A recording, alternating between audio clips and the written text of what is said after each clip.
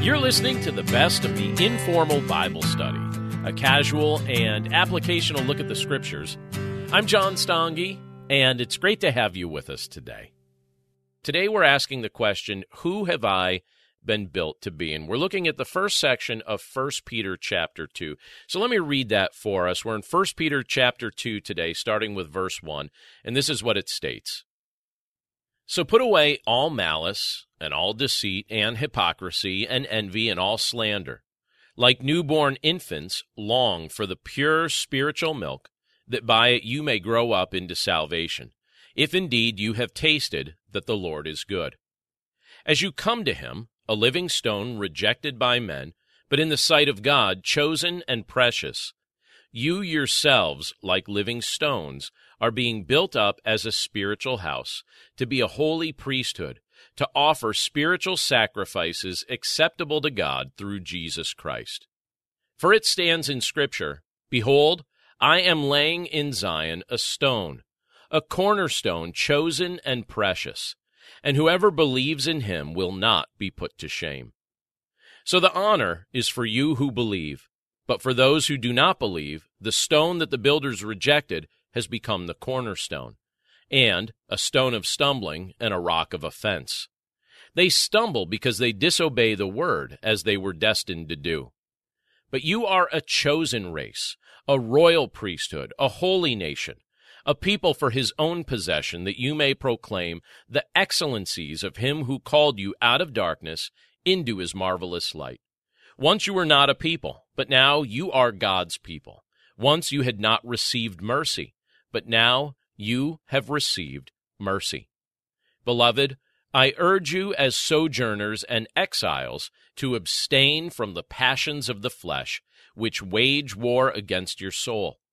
Keep your conduct among the Gentiles honorable, so that when they speak against you as evildoers, they may see your good deeds and glorify God on the day of visitation.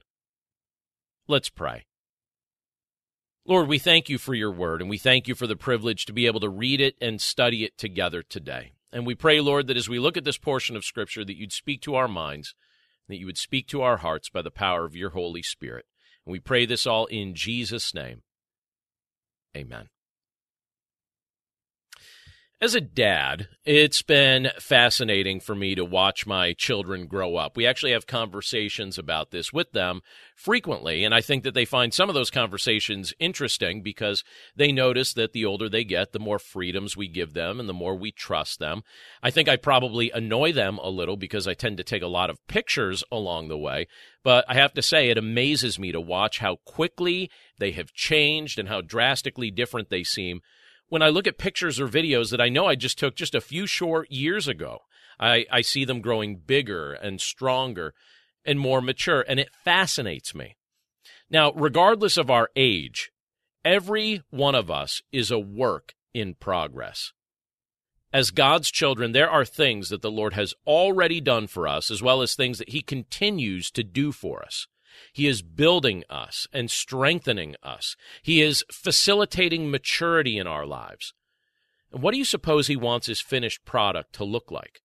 Who is the Lord building us to be? Well, a few of those things are referenced in the portion of Scripture that I read just a moment ago, so let's take them a section at a time. But when you look at the first few verses of 1 Peter chapter 2, one of the things that it indicates that the Lord is building us to be is a person who craves spiritual nourishment, one who craves spiritual nourishment. Look again at verses 1 to 3. It says this, So put away all malice and all deceit and hypocrisy and envy and all slander.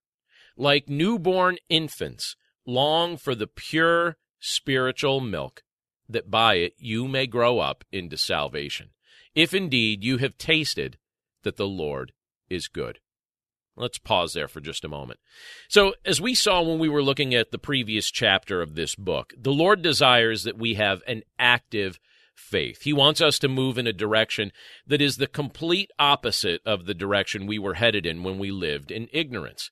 So instead of going back to what he has redeemed us from, he has called us and he has empowered us to make forward progress as new people who desire to reflect his heart and his image. Back in the day, before we knew Jesus, there were certain practices that we welcomed into our lives that we considered appropriate. When we had conflict with others, we were malicious sometimes toward them. When we wanted to obtain something the easy way, we employed deceit on occasion. We coveted things that didn't belong to us, and we didn't hesitate to tear others down with our words when it suited our objectives. But that's not the kind of life a follower of Christ is called to live.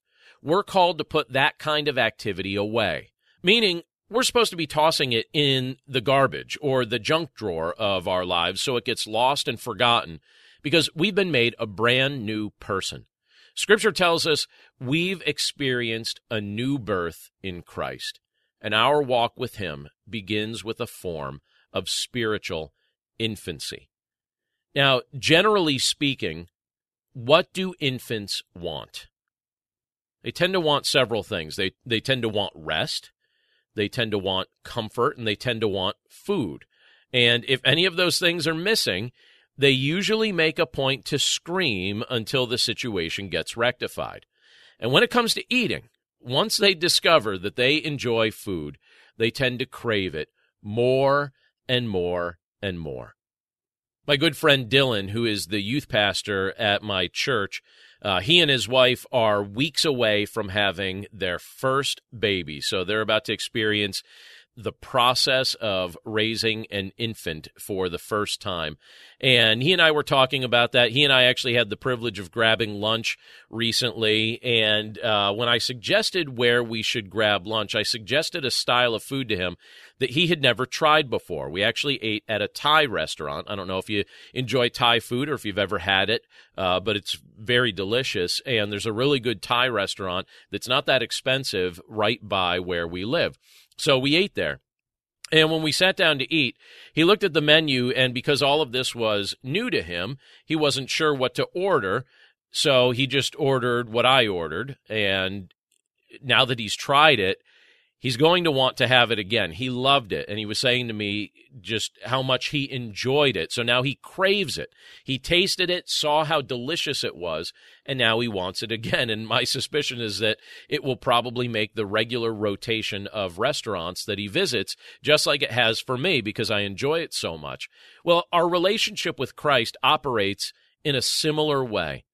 Once we taste the goodness of His grace, the depth of His love, and the comfort our souls find in Him, we tend to crave those things more and more. We want to be nourished by what only He can supply. And as we welcome the various forms of spiritual nourishment He offers, we grow more mature in our faith. As He pours into our lives from His Word, as He pours into our lives from fellowship with other believers, as He pours into our lives through prayer and with His peace that is beyond human understanding, we are built up and made strong in Christ. What else does this scripture tell us that the Lord is creating us to be? Well, we're also told here that He has made us a priest in Christ's service.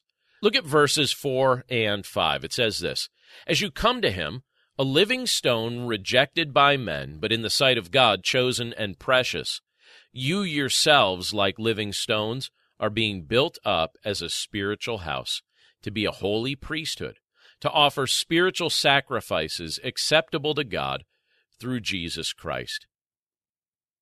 Now, there's some language in this passage that admittedly is different from how we typically speak. So in this passage, Peter is making reference to some things that were spoken of in Psalm 118. And as he interprets that passage, he speaks of Jesus being rejected by men. But yet He is the cornerstone of the church. The church is being built by Christ and is held together by Christ. Christ isn't a dormant cornerstone. He is a living stone, and He is actively building up His family. As living stones who are being built up by Christ, we're described as a spiritual house that He's intentionally constructing. And not only are we stones that are being used to construct God's house, but we're also priests who serve within it. In Christ, that's true of all of us who believe in Him. We've been made into a holy priesthood. During the Old Testament era, priests were instructed to offer sacrifices of certain animals in very specific ways. They were also given the privilege of drawing near to the Lord in a unique and privileged way. Now, through Christ, that privilege is also ours, but it operates on a deeper level. We're invited to draw near to the Lord every day of our lives, and we have the privilege of offering every aspect of ourselves as a living sacrifice to Him. Our time, talents, treasures, plans, goals, and dreams are all things we give to Him with gratefulness for His presence with us. Do you consider yourself a priest that has been made holy by Christ? Do you realize the privilege that you've been blessed with to draw near to God, knowing that He joyfully welcomes you into His presence because you've been cleansed by the blood of Jesus? As a dad, I love my kids, and I insist that no matter how old they get a hug before they go to bed. I have 2 children that give quick hugs and 2 that give long hugs. One actually hugs me for far too long, to the point that it makes me a little claustrophobic, and I sometimes have to say, okay, that's enough for now. But isn't it amazing to realize that God delights to have us enter into His proximity, and He doesn't tire of us drawing near to Him, and He doesn't tire of us holding on to Him. This is our privilege as priests who are welcomed into His presence. Now again, what else does this scripture tell us we're being built up to be? Well, when you look at verses 9 and 10, it tells us we're being built up to be one who belongs to God. It says this, "But you are a chosen race, a royal priesthood, a holy nation, a people for His own possession, that you may proclaim the excellencies of Him who called you out of darkness into His marvelous light. Once you were not a people, but now you are God's people. Once you had not received mercy, but now you have received mercy." Not too far from our refrigerator is a drawer that has markers in it. And those markers get used regularly whenever someone in our home brings an iced coffee or other drink back home, but doesn't immediately finish it. Because there's a lot of people living in our house, so we've developed the habit of writing our name on cups or other unfinished items before they go into the fridge. When we do that, we're being a little bit possessive, admittedly, of what we put in there, because I think we all have this subtle fear that someone else is going to finish that beverage for us. But what we're doing is we're establishing ownership. We're establishing a sense of belonging with whatever item that happens to be, as our name is then stamped on the very thing that we plan to keep. Well, it's interesting when you think about things like that on a spiritual level, because through faith in Jesus Christ, we've been marked with His name. Look at what it tells us in Revelation chapter 3, verse 12. It says it this way, "The one who conquers, I will make him a pillar in the temple of my God. Never shall he go out of it, and I will write on him the name of my God, and the name of the city of my God, the New Jerusalem, which comes down from my God out of heaven, and my own new name." This isn't a casual decision on God's part. The Scripture tells us we have been chosen by Him to be a people for His own possession. He called us out of the darkness we were living in and welcomed us into His marvelous light. He removed the wrath we were deserving of and living under and bestowed His mercy on us instead. One of our greatest desires as people is a sense of belonging, and we find that in Christ. Through Jesus, we have been made into a united family of God's people. And He isn't ashamed to associate with us. He doesn't regret coming to get us. He isn't planning to get rid of us. Hebrews 2:11 says it this way, "For He who sanctifies and those who are sanctified all have one source. That is why He is not ashamed to call them brothers." We belong to God. That's what His Word tells us. We belong to Him. Well, who else does this Scripture tell us that we are? There's one more thing in the portion of Scripture we read today, and it's this. We're sojourners in a confused world. Look again at verses 11 and 12. It says this, "Beloved, I urge you as sojourners and exiles to abstain from the passions of the flesh, which wage war against your soul. Keep your conduct among the Gentiles honorable, so that when they speak against you as evildoers, they may see your good deeds and glorify God on the day of visitation. Some people love to travel. That's sometimes true of me, but there are definitely some aspects of traveling that I find challenging and awkward. I have visited places where I didn't know the language. I have visited places that had a much lower standard of hygiene from what I'm used to. I've visited places that ate and enjoyed foods that were completely unappealing to me. Visiting unfamiliar places can certainly be uncomfortable. Yet, that is how our brief life on this planet is described in these verses. We're spoken of as sojourners and exiles in this world. Now, this makes sense since Scripture tells us we are citizens of a greater, eternal kingdom. Like it says in Philippians 3:20, but our citizenship is in heaven, and from it we await a Savior, the Lord Jesus Christ. So that's what God's Word tells us, and in a very real way, the mindset and practices of this world that are in opposition to the heart of Christ are things we should abstain from. Worldly passions wage war against us. They conflict with Christ's will for us. They seek to tear us down even after Christ has built us up. This world is confused. People don't know who they are anymore. They don't understand and they don't accept who Christ is calling them to be. This world is filled with people trying as best as they can to carve out some sense of identity. But the identity they're trying to adopt directly conflicts with who God has called us to be. This world embraces ignorance, but Christ offers us true understanding. He helps us understand His plan for this world and likewise His divine plan for our lives. This world needs to see an example in God's people of what it's like to be at peace with God's perfect will.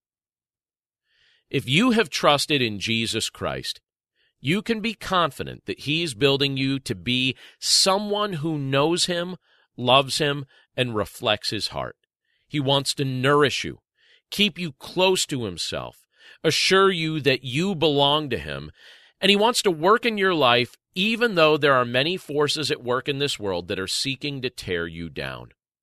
In the midst of this all, it's quite helpful to know who He is building us up to be and what kind of outcome He seeks to produce from our faith. The world we live in may be confused, but we don't need to be, because in Christ we find clarity. In Christ we learn who we've been built to be. Let's pray. Lord, thank you so much for the privilege to look at your word together today. Lord, we're grateful for your goodness. We're grateful for your love. We're grateful for your presence with us today. And Lord, we're thankful for the fact that you willingly and actively build us up. Lord, we are grateful for the privilege to trust in your Son, Jesus Christ, and we're grateful for the fact that we're being built in so many ways, but ultimately your desire is that we reflect the heart of Jesus in every aspect of our lives. So, Lord, we pray that by your grace that you would facilitate that. And we know, Lord, that your word assures us that that's exactly what you're doing, so we're grateful for that. And we're thankful, Lord, for the kind of plans that you have for us and that you continue to work them out day in and day out. We love you, Lord. We commit this day to your care, and we pray this all in Jesus' name. Amen. But that's it for us today. Thanks again for listening. We hope you have a wonderful day and a wonderful week, and we look forward to getting together with you again right here next Monday. Take care.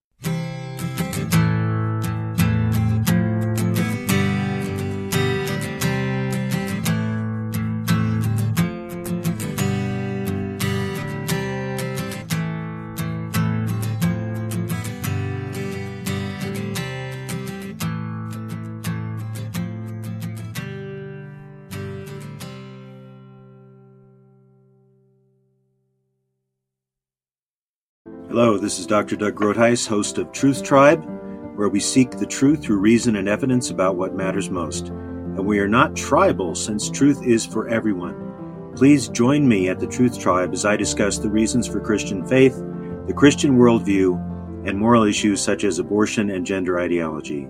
To listen now, go to lifeaudio.com or search Truth Tribe on your favorite podcast app.